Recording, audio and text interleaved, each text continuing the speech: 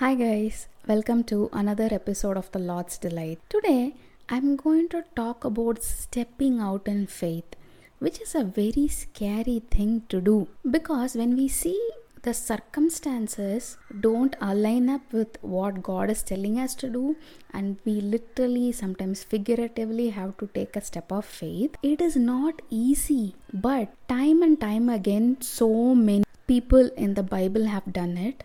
So we are going to draw courage from that and obey God when He says just step out in faith. Because we are not people who are going to live by sight. We have to live by faith, which means trusting God even when we are not able to see it. The very first example of this, I would actually say, is Joshua 3, where the Jordan is parting. And you might ask, hey, they have already seen the Red Sea being parted by Moses. This is something they have been through earlier.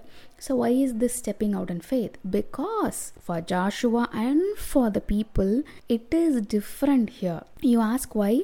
Head to the verse 10. Joshua said, "Here is how you shall know that the living God is among you, and that He will without fail drive out from before you the Canaanites, the Hittites, the Hivites, the Perizzites, the Girgashites, the Amorites, and the Jebusites. Behold, the ark of the covenant of the Lord of all the earth is passing over before you into the Jordan. Now therefore take 12 men from the tribes of Israel, from each tribe a man, and when the soles of the feet of the priests bearing the ark of the Lord of all the earth, shall rest in the waters of the Jordan, the waters of the Jordan shall be cut off from flowing, and the waters coming down from above shall stand in one heap." Here, the priests have to step foot into the water for the water to stop flowing and the downstream water also to stop and raise up. They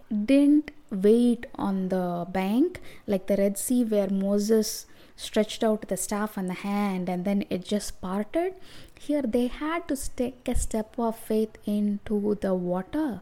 The priests with Ark of the Covenant, their feet had to hit the water before it parted. They didn't say, "What on earth, Lord, you want us to get into the river?" They just obeyed in the step of faith to know that our God is a God who does what He says, and also to teach us human beings. We are so fickle-minded. There is no one formula with God. He is not going to part the waters in the same way again and again. There is no manual. It depends upon what He says and how we obey. That is how it works. The second example is such an extreme example, Ruth. She is a Moabite woman who says to Naomi, her mother-in-law, "Your God is my God, your people are my people."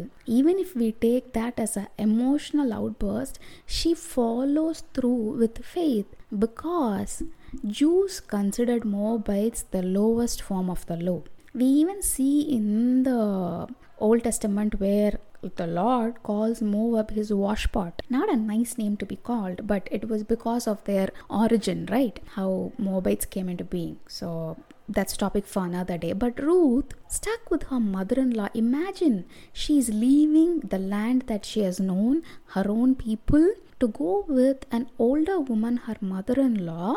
At that point, she did not know that she'll have another life. All she knew was, "I believe in your God. Your people will be my people. I'm coming with you." Such a step of faith. And traveling from one country to another, two women by themselves in those days, it was dangerous. But Ruth did it. Not just that, one of the most revolutionary women in the Old Testament, because Ruth proposed to Boaz based on what her mother-in-law said. She obeyed and stepped out in faith. And there are so many things that she was willing to work hard from morning till evening, back-breaking work in the fields, all because of faith. She was just stepping out. Even Naomi said, a lot of things could have gone wrong. You could have been harmed.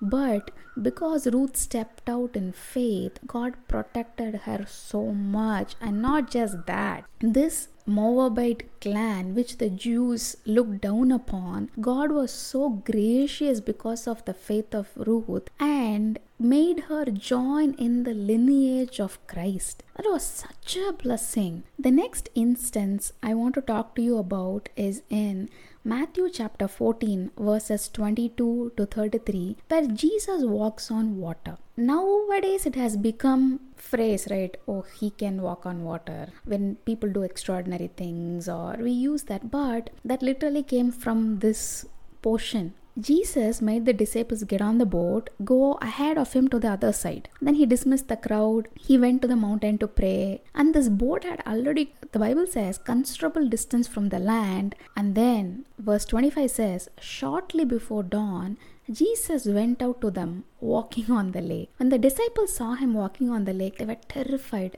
They thought it was a ghost. And then Jesus immediately said to them, take courage. It is I. Don't be afraid. He wanted them to have courage. And then look at Peter's reply. He says, Lord, if it's you, tell me to come to you on water. What a courage. We could have asked for n number of things. And this guy says, tell me to come to you on the water. And when Jesus says come, can you imagine middle of the lake, just putting feet outside the boat, stepping onto the water because Jesus said so? Here it says, then Peter got down out of the boat, walked on the water and came toward Jesus. Such stepping out in faith, yes. When he saw the wind, he was afraid and he began to sink, but Lord was there to save him. You see the difference between the two sentences. Peter was willing to get out of the boat to walk on water. Let's say if Jesus says that to you and me, hey, come on, I'm waiting, just step out of the boat onto the water, I will be terrified.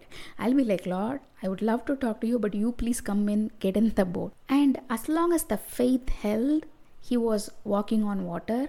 But as soon as, instead of looking at God and having faith, he began to get afraid, looking at the wind, he began to sink. That sums up everything I'm trying to tell today. As long as we hear God and in faith step out and do what he wants, we will keep going on walking with him. But the good thing is, even if we begin to sink, we have a Lord who immediately reaches out and says, O ye of little faith, why did you doubt? And then catches us. He's not somebody who will let us drown. But stepping out in faith is just one side of a coin. There is another side to this coin, and they both go hand in hand. You ask me what? Well, we'll talk about it next week. Bye.